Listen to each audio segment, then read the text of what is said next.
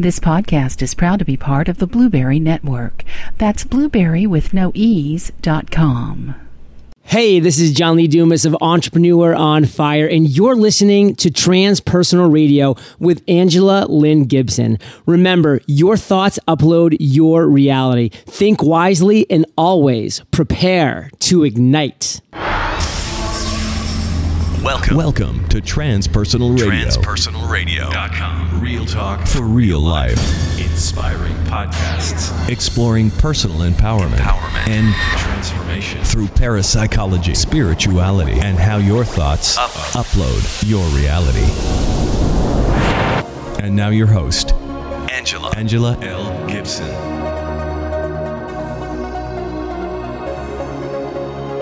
Today's podcast is brought to you by Audible.com. Get a free audiobook download and a 30-day free trial at www.audibletrial.com/transpersonal radio.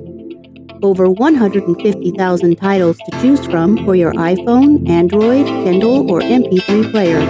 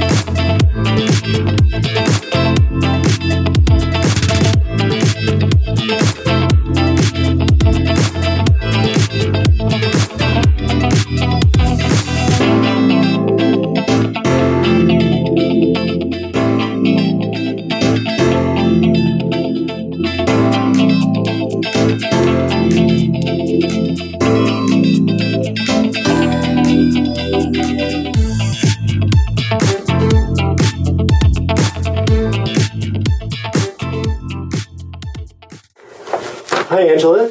Hello. Hi. Hi, Stan. Glad to be here with you today. Just wanted to ask you a few questions and talk to you a little bit about the kind of work that you do, and just sort of get a better idea of how you do your work and why you do your work and how it works. Okay. Wow, that's a lot. Okay. All right. Okay, so first off, what is an intuitive? Well, an intuitive is a little bit different than a psychic because we're talking about left and right hemisphere brain function. An intuitive is someone who is mainly using the right hemisphere of the brain, and the right hemisphere of the brain actually connects directly with the pineal gland, or what Eastern philosophies would refer to as the ajna, the third eye. The pineal gland is a little gland that's smack dab in the middle of the brain. And that is what is called the mustard seed that the Bible refers to. It is the direct connection, if you will, to source. So it is the gland that lights up and gives you that direct intuitive connection for you to have downloads of information. Wow. And how do these downloads sort of happen? I mean... Well, it's a little different for everyone. Although there are some basic ground rules, if you will, there are ways that we learn to connect to source. The best way to do that is to get very proficient at meditation. Meditation is sort of the key to... You've got to be able to quiet out the monkey chatter. You've got to be able to get your active brain quiet and get yourself into what's known as a theta state or theta brainwaves. It's similar to what you would be in a dream state, which is why a lot of people, when they're first starting out learning to connect to their intuitive side, they actually are making connections more when they're dreaming because their conscious mind is quiet and their subconscious can come forth. So I would say if you're really starting out wanting to learn how to do this, we would go through a series of steps to get really proficient in the meditative state. Get yourself in that theta state. Right. So forgive me if I'm wrong, but didn't Einstein have some of his greatest revelations when he was sort of in a dream state? Or absolutely. He has referenced that he solved some of the major equations of our time and come up with answers to some of the major questions, as did Thomas Edison, as did several of the other great scientists during our known era. A lot of that problem solving occurred actually while in a dream state. And it's interesting because if you talk to a lot of people, they will say, I've been ruminating on this for days. I've been stressing about it. I've been trying to think, how do I solve this problem? And they go to sleep at night and boom, wake up in the middle of the night and they have their answer because they're able to kind of be in that theta state where they're able to connect with, whether you want to call it source or you want to call it, Carl Jung, a psychologist, called it the collective unconscious. There is a theory that there is just a collective soup out there of data that we're all able to plug into if we choose to. So whatever you want to label it, being able to quiet that conscious mind and connect with the unconscious or subconscious mind and get the information you need. Well, right. Okay. Is a psychic different from an intuitive? The simple answer is yes, there is a difference. Psychics typically use the left hemisphere of the brain, which is your analytical or your thinking. When you're in your left side of the brain, what you're doing is you're reading environmental cues, you're reading body language, you're reading this is what people often refer to as a cold reading. So psychics are very adept, good psychics, are very adept at picking up on environmental cues, running data points through the left side of the brain and working all that information through filters to be able to come up with certain answers. That's not all there is to it, of course. There are certain psychics on a level above that, and they will be able to actually map out things for you that would probably happen in the future. There are psychics who are able to say, these sorts of things are happening. What I like to encourage is not just psychic and not just intuitive, but getting the left and right hemispheres of the brain working in congruence so that you're utilizing both sides with both tools and getting more information that's more beneficial to people. I teach a class called Learning to Read Your Matrix, and we talk a lot about, so a lot of people say, when they start learning how to do these kinds of things, they say, oh my gosh, I saw a sign. This is a sign. That's a sign. Everything's a sign now. Everything is a sign. Okay. So we need to be able to not get overly rambunctious and read into information that's not there. We need to understand what truly is a sign. We need to understand what truly is a download of information. We need to understand what really is valuable and be able to weed out all of the extraneous information. Well, how do you do that? So one of the things I teach in Learning to Read Your Matrix is being able to recognize a pattern. So when I'm teaching someone how to read signs, I'll say, okay, let's choose the number 3. A 3 is a good confirmation. So we're going to send out some information. We're going to ask a question, what I call the ask-receive mechanism. And we're going to say, I'm going to ask for 3 particular discrete signs that will give me the confirmation I need so that it's not just a random one-off event. Let me give you a good example. I had a friend who was playing around with some aromatherapy. She had some different essential oils, and she was really into this kind of thing. And she came up with some really unique fragrances and mixes. And so she said, you know what? Hey, how can I bottle this and make money, right? Yeah. So when she does that, it spills all over. Oh, that's interesting. Okay. So she goes on about her business, but she puts that in her back pocket to think about later. And at a later point, she's in the store, she's shopping, and she sees some essential oils, and the thought comes to her again. Wow, I wonder, how could I put all this together so that I could make money doing this? And drops in the store, there it goes all over the floor. She says, oh, number 2. Okay. So you can imagine this happens a third time, comes up again, and bottle falls, it breaks, she spills stuff everywhere. Third sign, well, that's pretty distinct. That's a download of information that says, you're not supposed to be doing this for money. This is not your path. This is not what you're supposed to be doing. So, okay, that's very clear. And so you can follow your intuition. Okay, that's not what I should be doing. Is this something that anyone can learn? Absolutely.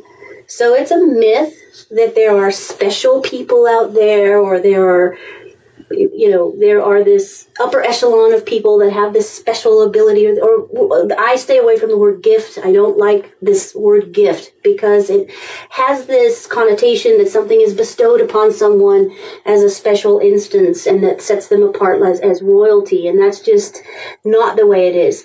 Every human being with a functioning brain intact is able to have psychic or intuitive abilities. Now, not everyone is going to be a Mozart if they're a musician. Not everyone's going to be Monet or Van Gogh if they're an artist. Not everyone's going to be Stephen King if they're an author. But everyone has the ability to be psychic and or intuitive, hopefully both, at a certain level, and you can work to enhance those skills. Wow. What makes it more prominent in some than in others?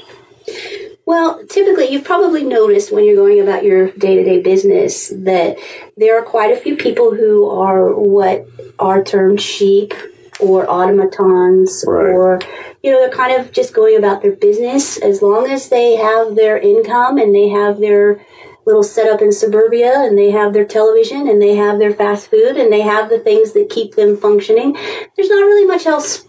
They don't really care.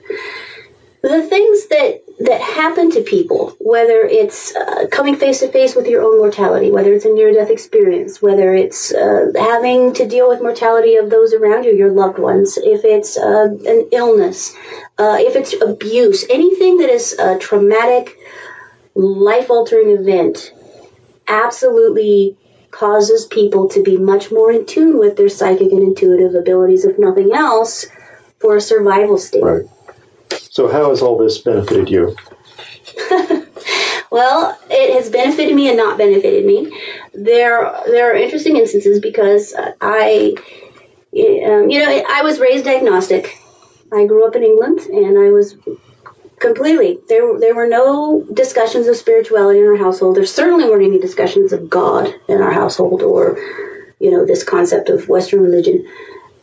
It was very, even though I've had paranormal experiences all my life, there was never any relation to that with spirituality, if you will. So being agnostic and having paranormal experiences, that became the norm. And it was fully accepted that I was having these certain types of experiences. But again, it wasn't attributed to any type of spirituality per se. So when I came over to the United States and I was introduced to religion, that was an eye-opener, and it was a very difficult adjustment, and I went through a series of repression of my skills, repression of my ability, repression of who I am at my core. It wasn't all bad because I began to question as well, what is this all about? Eventually leading me to become a degreed scientist because I had to pick apart all the bits and pieces. I had to understand what is the functioning here. Is this all woo-woo? Is this all make-believe? Are we all delusional, those people who believe in psychics or intuitives or in mediumship or any of the paranormal activity of ghosts or UFOs? Are all these people delusional? Are all these people crazy? Is there any scientific basis? So I went through training, and I actually was going to become a doctor. I was going to medical school. So I have a degree in science, and here I am. So it's all full circle. And so the other instance that I had to come to, I digress a little bit because I actually went into law enforcement as well. And so it was very left brain, very analytical, not a lot of feeling. Shut down the feeling. You have to compartmentalize. You have to be able to function in your job without becoming overly emotional. So I became almost a robot, if you will.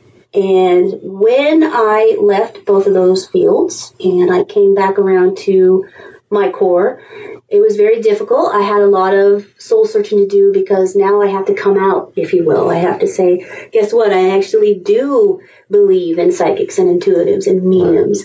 Are there some crazy people out there? Sure. Am I probably going to be labeled one of them? Most likely it will happen. There are going to be those who believe and those who don't. There are going to be skeptics and there are going to be absolute disbelievers. And I'm actually at the point where I'm okay with that. Right. So in doing this and coming out, as you say, you've had to deal with maybe some negativity or Sure. maybe some issues with people that you knew from your previous law enforcement careers, different things.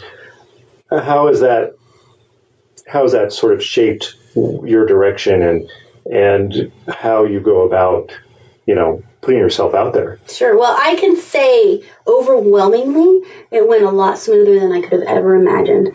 When I first started getting back into the field and saying, okay, this is what I'm going to do, I was still very compartmentalized. So I was very, very careful about here's my personal, here's my professional, keep them separated, only talk about certain things in certain groups of people. And it took a while for me to actually start melding those together. And, it's when you have a calling, which I do, you continuously get these nudges. So I would get messages that I was supposed to deliver, and I would ignore them. No. And it would continue to come around until finally I would speak. And one of the pacts that I've made in doing what I do is to always speak with authenticity, with transparency, with genuineness, with tact, with diplomacy. And in that means that if you don't deliver a message that you've been called to deliver, it will be relentless until you do. Okay, so when I finally came to that and I said, all right, well, this is what I'm going to have to do, even in mixed company, I'm not going to be able to compartmentalize anymore. I was overwhelmingly surprised at the acceptance I received, even within medical and law enforcement communities. I was really surprised at that. So there was a little bit of my own judgment in there. Right. And so that was actually a little exciting. I did, however, run into some negativity, especially people that were super close to me when I actually started doing what I do. Yes, I definitely had some pushback. Interestingly, it was from some of the same people who at different times privately asked me to intervene on their behalf, either through mediumship or through handling a clearance of a property with, we had picked up some electronic voice phenomenon on camera. And it was, I was called upon, my services were called upon to go in and find out exactly what was happening and to clear the property.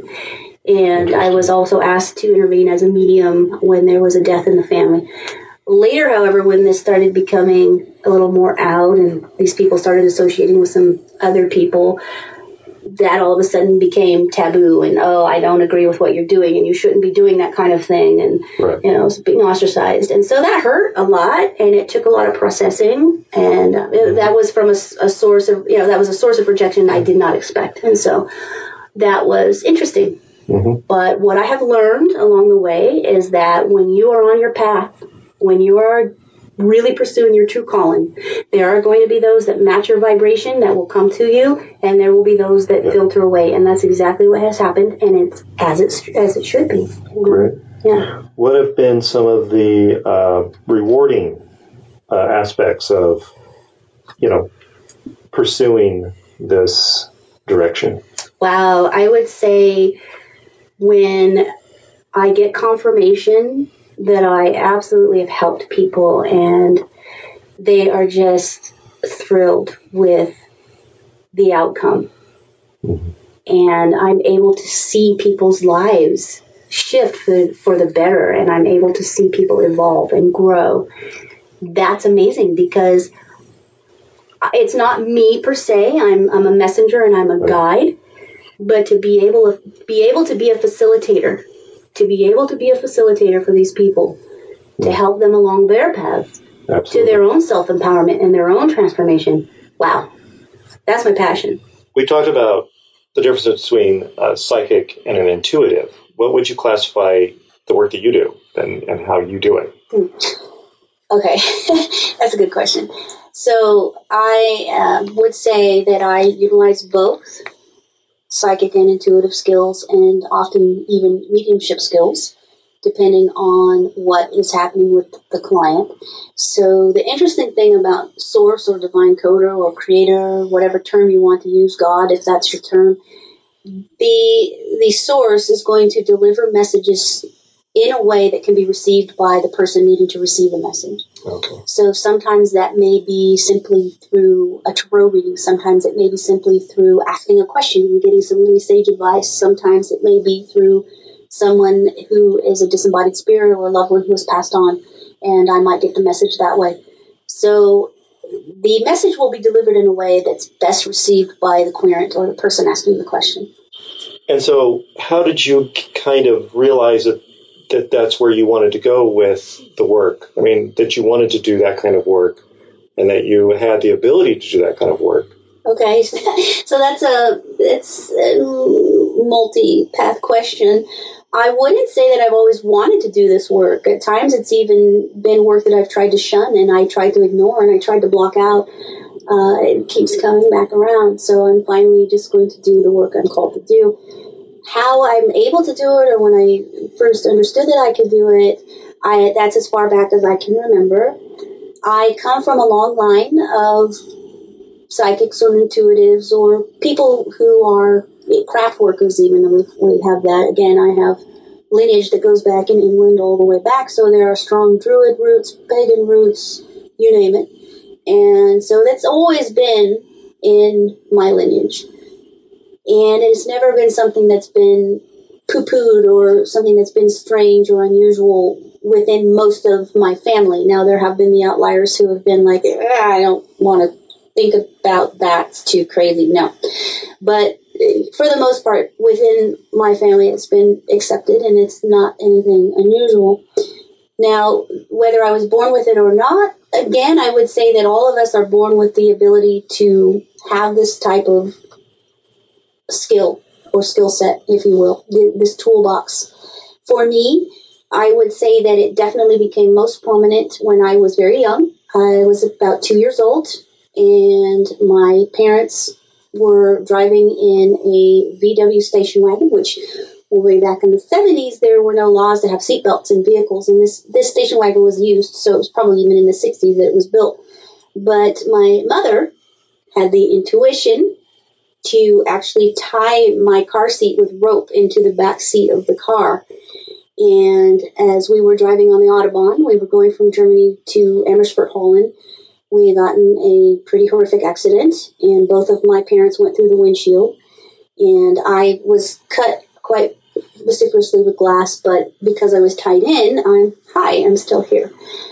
Now, as you can imagine, a 2-year-old seeing that kind of a traumatic event, it would have life-altering effect. My mother died at the scene. My father had glass in his throat that cut almost side to side and wasn't necessarily certain if he was going to survive or not. So when someone goes through something that traumatic, and remember, this is all situational, so I'm going to digress for a moment and talk a little bit about PTSD. It used to be thought that only men who were sent off to war suffered from PTSD or post-traumatic stress syndrome.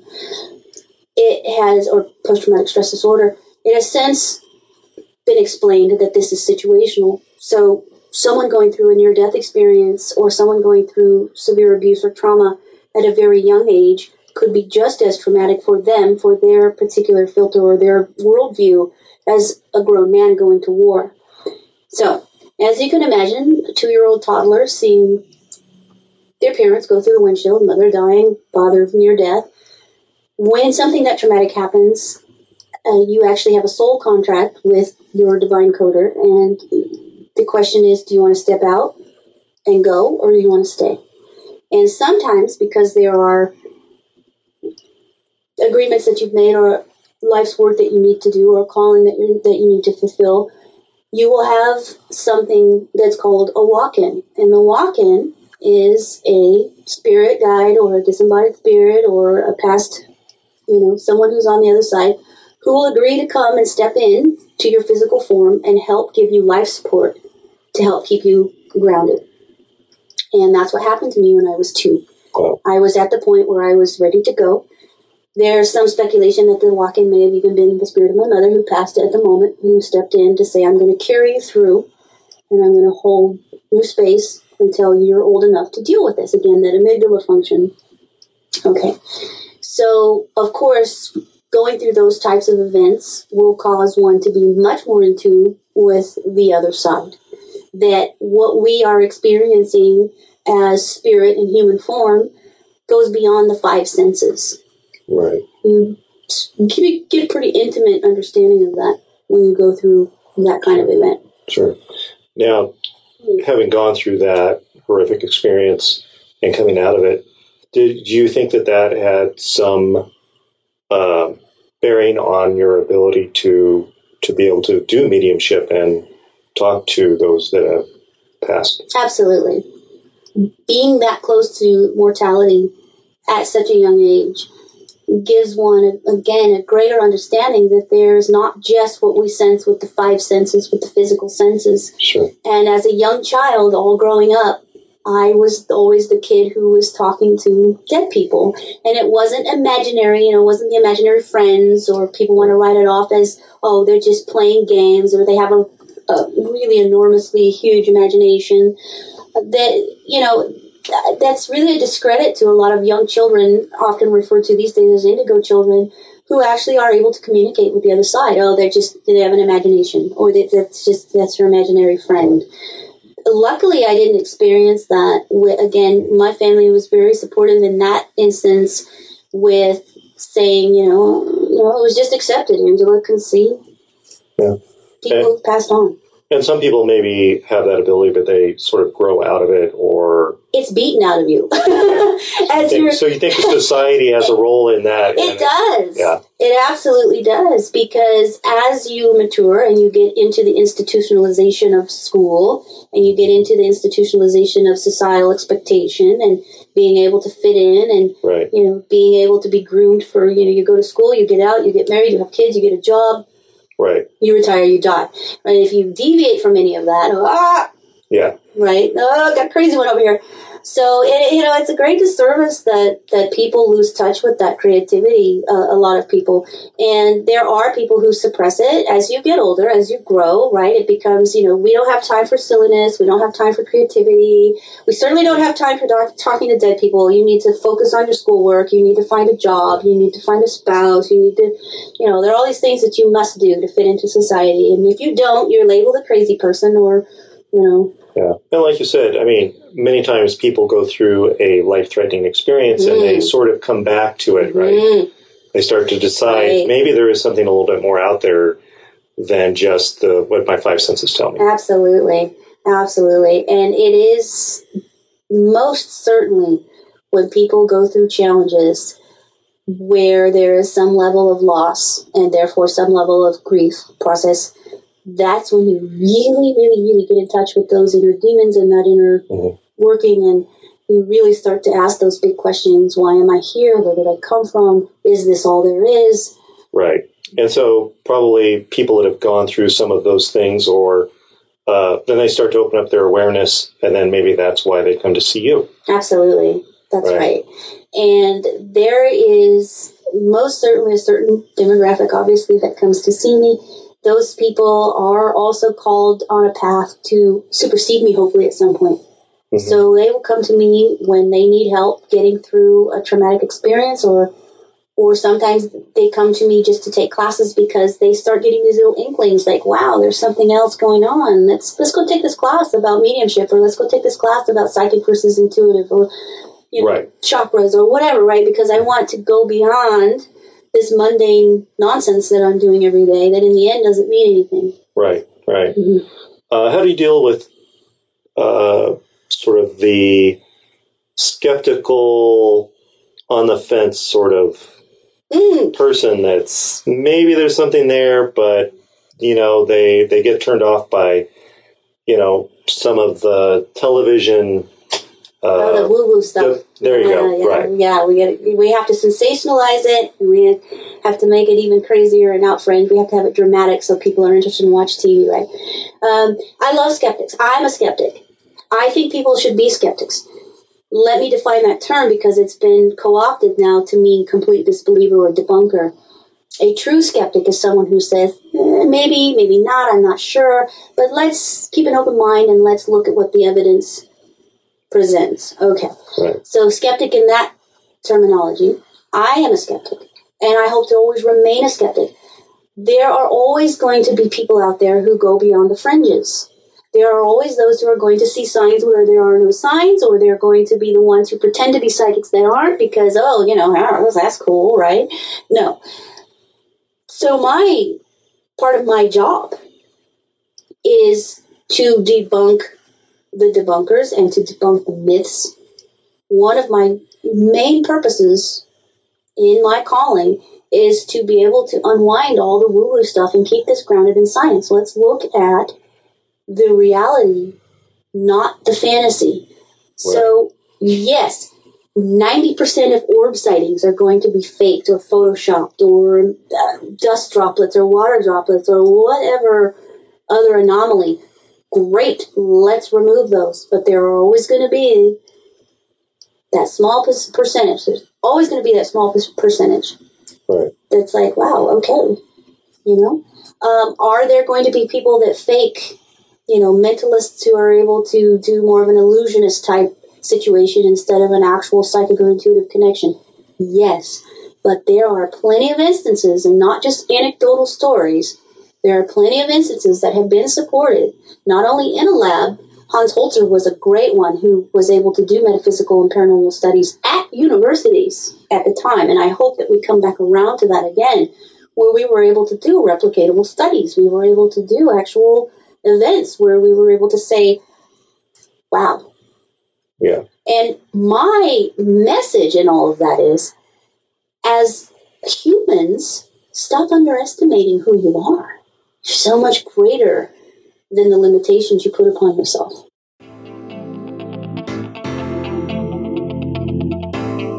Hey, I want to give a shout out to Steve Schoen, an accomplished professional voice actor and audio producer who created my new intro and outro for Transpersonal Radio. Steve is based out of the Sacramento, California area. If you'd like to hire Steve for voiceover work, you can find him at soundsofmyvoice.com. That's sounds with an S, soundsofmyvoice.com. Steve is also an event entertainer and wedding DJ. If you want to liven up your event with a truly talented and fun personality, check out sacramentoweddingdj.com. You can also find Steve on Facebook. Just go to facebook.com/steve.schoen. That's SCHON. Thanks, Steve.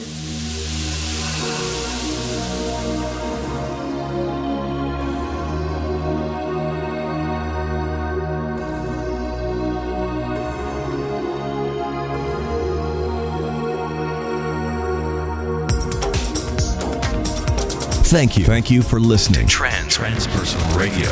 If you'd like to suggest a future topic or be a guest, visit transpersonalradio.com. Call the hotline at 619-800-6057 or like our page, facebook.com/Transpersonal Radio.